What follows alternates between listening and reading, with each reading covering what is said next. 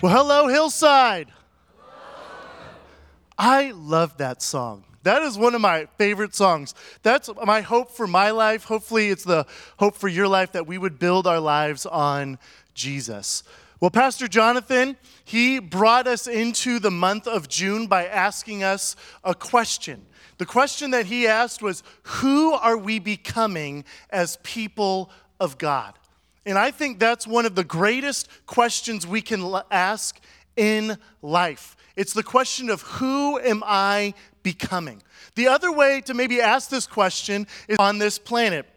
I'm going to give you a startling statistic. It's startling. Get ready.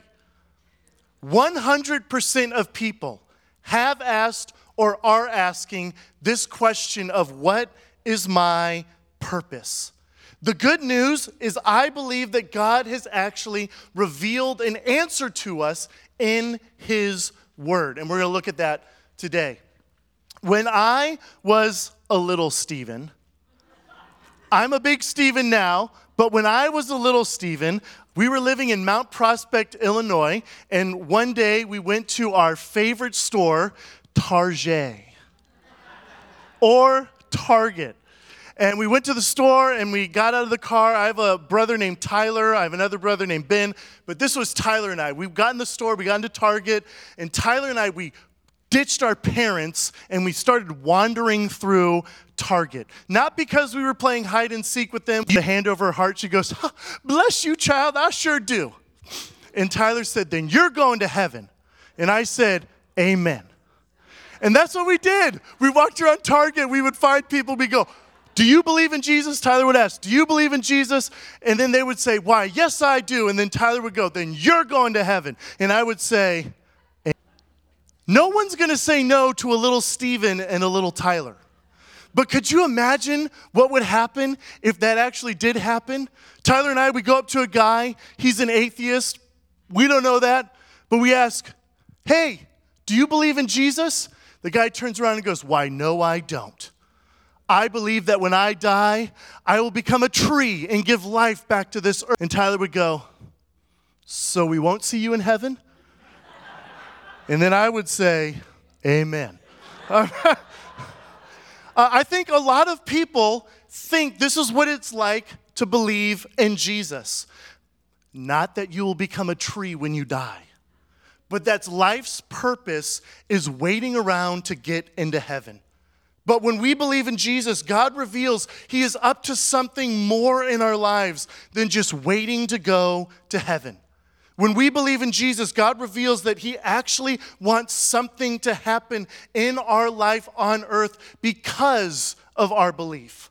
This is why belief in Jesus is so life-changing. Life change or finding purpose hardly happens when we wait around. It happens when our belief becomes our lifestyle. So think about it this way. When you believe in Jesus, when we believe in Jesus, for the rest of our lives, God sets us on a path of discovering who we are meant to become. And this is where I think people get it wrong. We hear about this process of becoming, and I think a lot of people start to go, "Well, I'm becoming something. That's my purpose. It's to become something." So we think, if I just get that fancy title, then I will have purpose. If I score that job with the mega paycheck, then I will have value.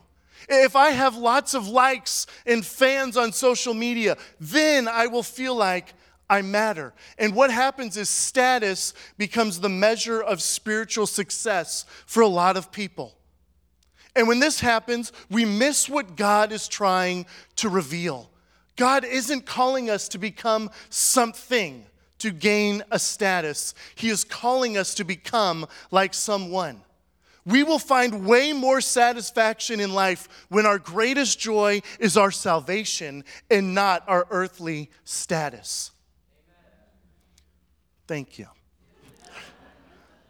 So really, when we ask God this question, what is my purpose? Who am I becoming? God's answer is when you believe in Jesus, you are becoming like Jesus. So at Hillside, we've been asking the question, who are we becoming? And we believe here at Hillside, the answer that our world desperately needs the most is that you are called to become like Jesus. That is God's answer over our lives. Well, that's great, Stephen, but what does that mean? What do I do with that? Well, here's what it means. First of all, it means that God has a desire for your life. God has something that he wants for you. He wants the best for you. A follower of Jesus, becoming more like Jesus, is God's brilliant idea to put more of his goodness back into the world. That's what we're going to be doing as Christians. We're putting more of God's goodness back into our world. God wants to take you and give you his characteristics. He wants you to become godly. So the Bible says who God is. The Bible says that God is loving, and that God is joyful, and that God is peaceful, and God is patient, and God is kind, and God is generous, and God is faithful. The Bible tells us that God is self-controlled, and God is gentle. And we call these the fruits of the Spirit. And we are called to bear these fruits of the Spirit in our life. Because in these characteristics, we see a perfect picture of Jesus. And so if you're going to become like Jesus, it means to be filled with love, to be filled with joy, to be filled with peace, and to be filled with kindness and all of those other qualities. This is what God wants for you. The Bible actually compares becoming like Jesus to running a race. And this is the race that is set before us as believers. A couple of years ago, I was watching the NFL Combine. It's the big event that happens for college players going into the NFL. They go through an event training and skills testing. And the company Adidas put out this bet to all of the guys participating in the event. They said that if someone broke the record for the 40-yard dash, which is 4.24 seconds, Adidas said, we will buy that person an island. And I heard that and I was like, where are my super cleats? I need to get into this thing. But that's not how life works. Life isn't a 40-yard dash that if you do it fast enough, you'll get an island. Life is a marathon to an eternal destination. And hey, in heaven, you might be able to have your very own island. I don't know, but that would be really awesome. What I do know is that we are running a race in this life. And the goal is to become the man that God has called you to be. And the goal is to become the woman that God has called you to be. That's our goal. In 2015, I was living in Salina, Kansas. And we entered into 2015, and I made a New Year's resolution.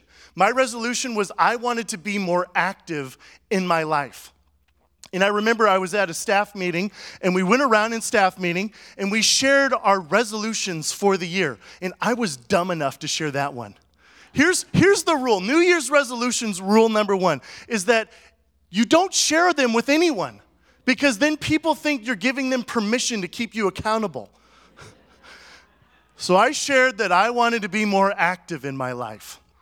A week later, our worship pastor, in between services at church, he came up to me and he said, Stephen, I am running a half marathon in May. And you said that you wanted to be more active in your life. Do you want to run it with me? And I looked at him and I go, how many miles is that? If that doesn't show you where, gosh dang it, okay. He goes, it's 13.1. Why can't it be 13? No, it's 13.1. I said, well, okay, are you going to be running it with me? And no joke, he looked me up and down and he said, I'm probably going to be an hour ahead of you, so I don't think I will be running it with you. Well, that made me feel great, so I said, I'll do it because I was under obligation. I couldn't back out of it, so I said, okay, I'm in. And all of a sudden, I found myself in a race set before me. And this morning, I want to share with you 4 skills that I learned preparing for my race that I believe can help us run the race God has planned for us to become more like Jesus. Whether you aren't sure about Jesus or you are a marathon machine for him, these skills can lead you one step closer. So here we go. Are you ready to lace up and go for a run? I like saying stuff like that ties into, okay. Skill number one, simplify your life. Simplify your life. Hebrews 12:1. Let us strip off every weight that slows us down, especially the sin that so easily trips us up, and let us run with endurance the race God has set before us. So I left church that Sunday in a verbal commitment to do a half marathon. And I get in my car, and you know how people treat their cars like it's the fortress of solitude or a cone of silence? It's like, this is my space. Anything that happens in here, nobody else gets to see. So I get in my car, I look up at the roof of the car, and I go, I'm going to die.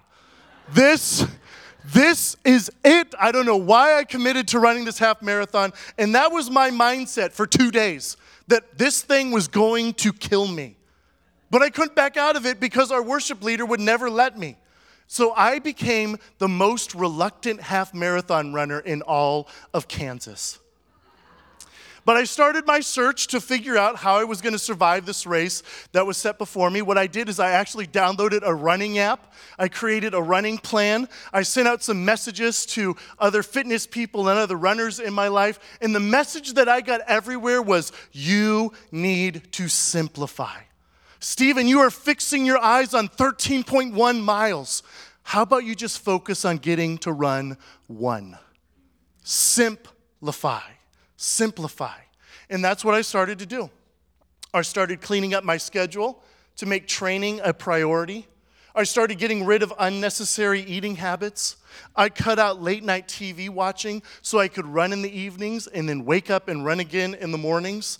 I gave myself a simple goal. All I wanted to do, was I wanted to finish running the race the entire way. I wanted to just run the entire thing, no walking. If we're going to become more like Jesus, the first thing we have got to do is we have got to simplify. So when it comes to the direction of your life, let me ask a simple question. Do you trust God to guide you where you are going as much as you trust your GPS? Do you believe that God knows every mile of the marathon He has you running in your life? Well, we're here at church, so of course, yes, I trust God as much as I trust my GPS. Yeah, right on. But when we leave church, well, I can hear my GPS talking to me, and I don't hear God giving me turn-by-turns. What's going to happen? Do you know on average, and this is what I'm paid to know, this information for you guys, okay? On average, millennials and Generation Z spend 91 hours a week on screens. That's time devoted to TV shows, video games, social media, and yes, a GPS. 91 hours out of our 168-hour week is devoted to screens. I also did some more math. Do you want to know the percentage? That's 54% of your week devoted to that. Now add in a job, the hunt for friendships, going to events, and trying to sleep, and most of our lives are feeling pretty crammed. God intended for us to be running free, but most people are way too distracted by their stuff and their schedules that they don't have time to run free with God. So maybe that means we are paying attention to the wrong things. When Jesus was on earth, He made a dramatic appearance in the life of Peter. Peter was just getting done with his night shift as a fisherman, and he was rowing back to shore, and his boat was empty, which is not a good sign if you're a fisherman. That's your livelihood. Peter essentially had failed. He didn't do his job. Funny enough, though, that was a good thing, Because what ended up happening is that Jesus used Peter's boat, his empty boat, as a stage for preaching. And this is what happens when we simplify in our lives. It empties our boats so Jesus has somewhere to sit.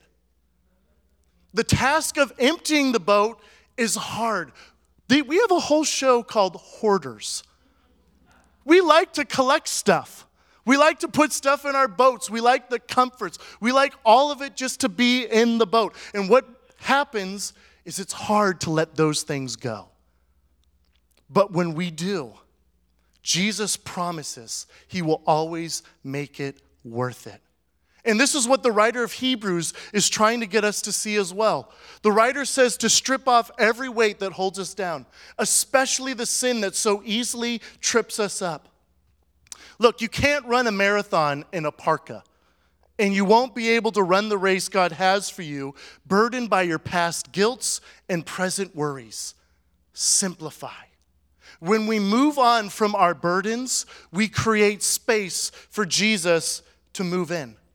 So I was thinking about it this week. When I was getting ready for my half marathon, I just gave myself one goal: finish the race running the entire way.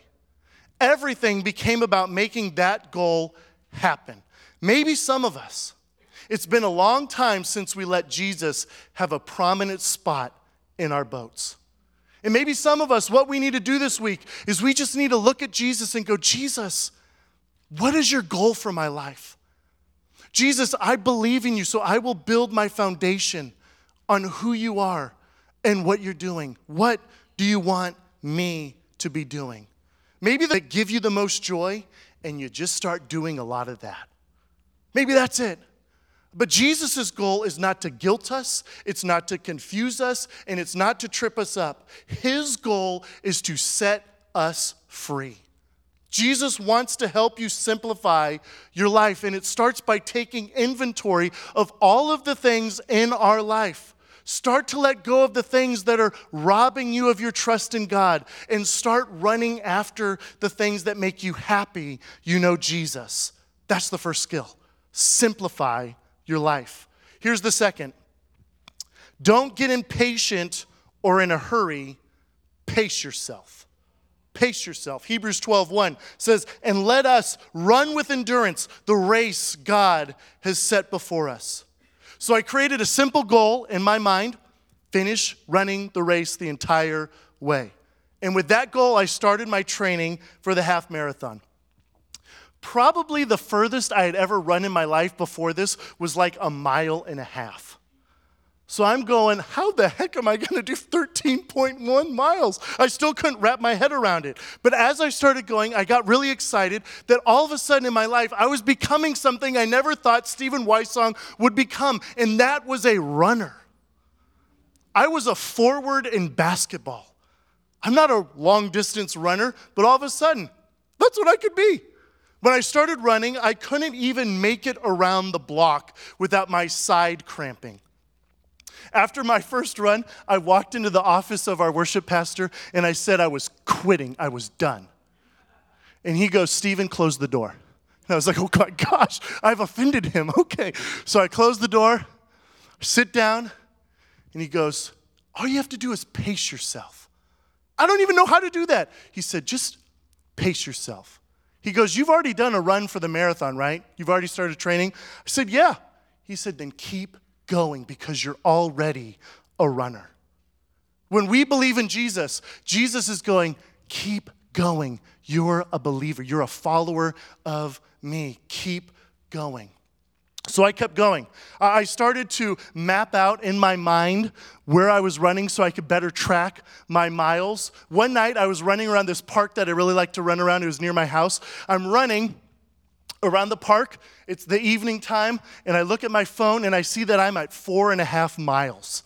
And in my mind I was like, I'm going to hit 5.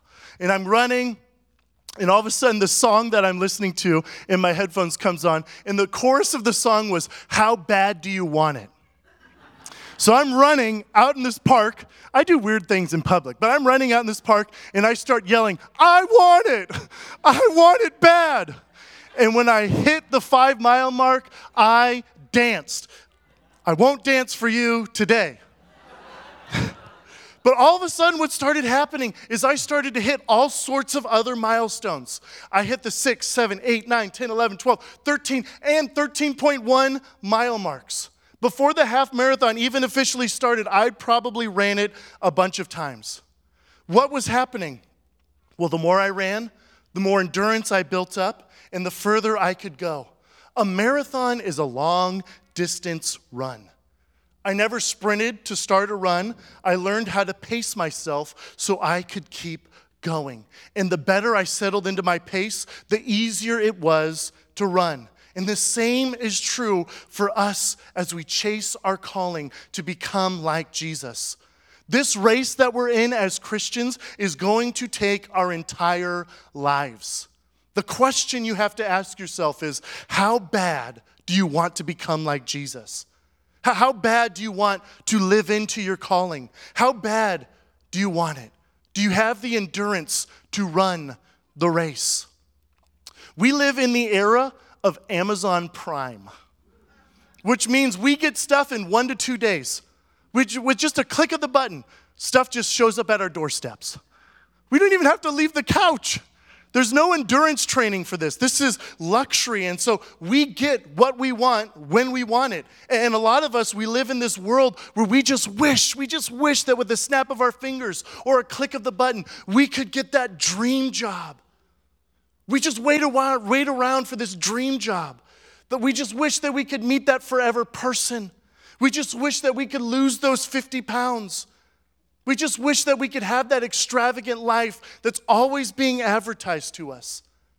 Have you ever asked someone if they like instant coffee?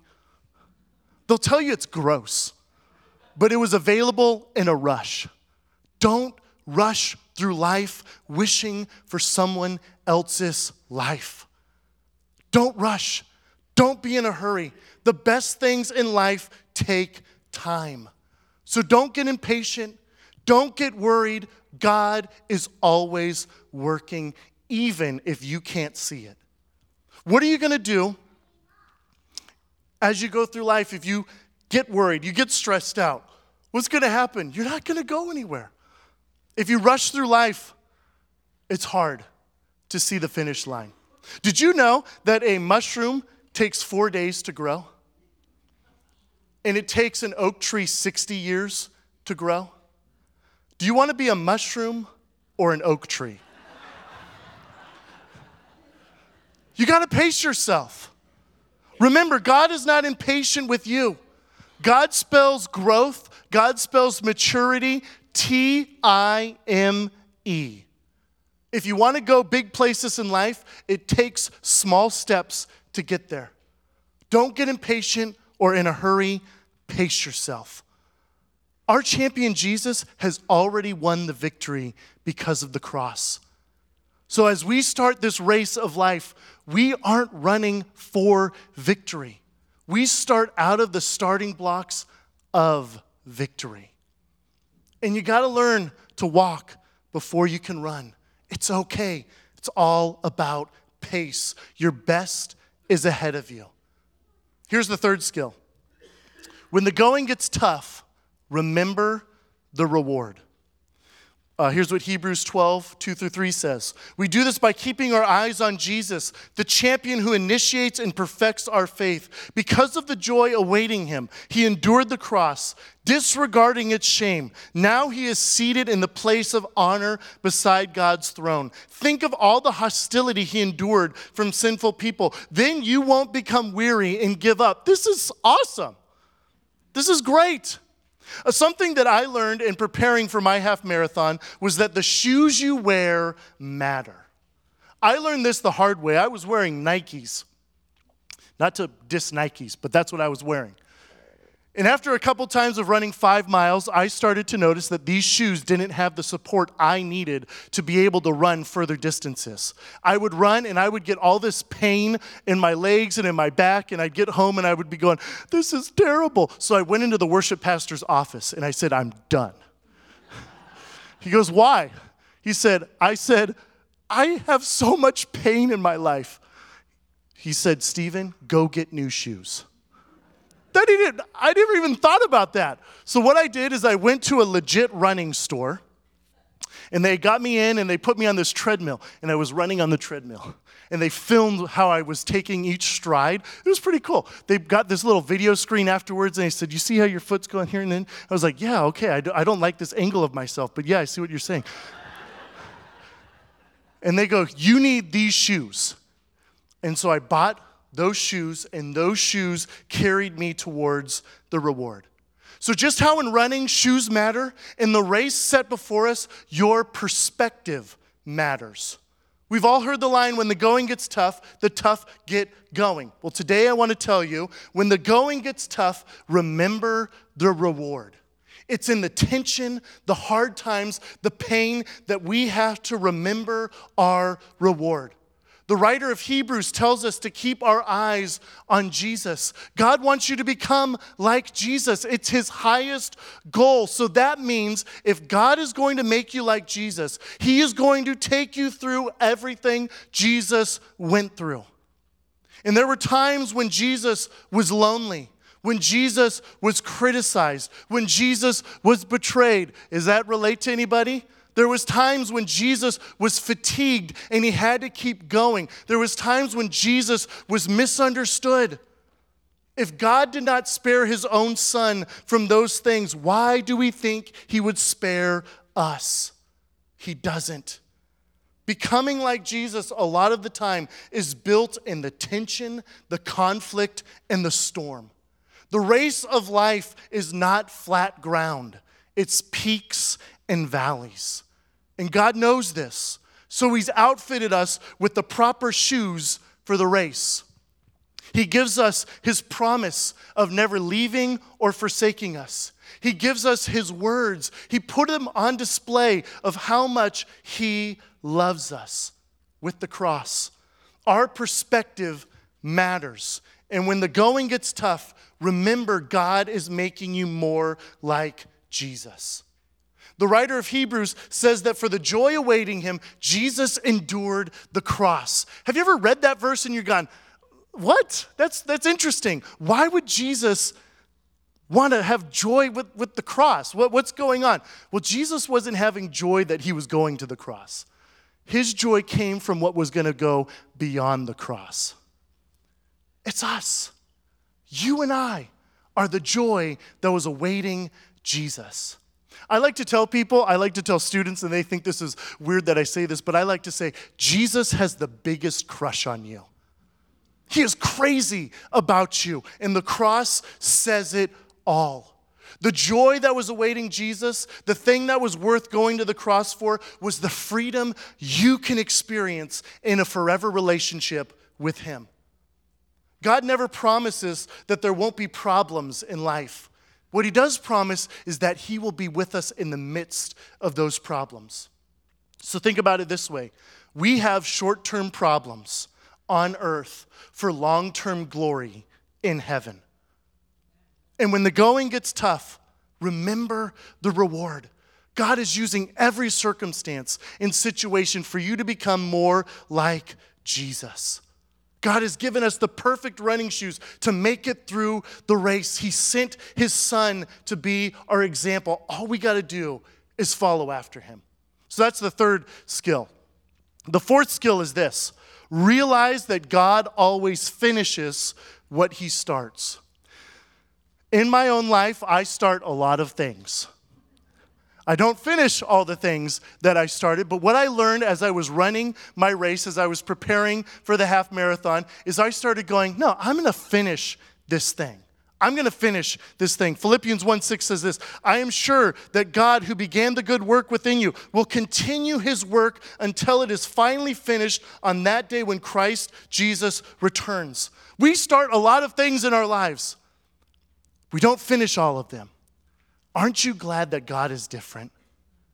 What he has started in you, he will finish one day. God has set a race before your life, and it is only a race that you can run. Your mom can't run it.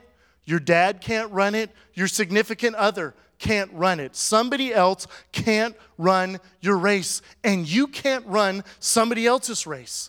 You have a particular race set before you that God wants you to run in your life, and everybody else has a race that God wants them to run. Here's the issue we come up against, though. Everybody wants you to run their race. I mean, doesn't it seem like that sometimes? That everybody else has a plan for your life? It's in the way they look at you. Like you're talking about your life. How old are you? Weren't you supposed to get here at this point?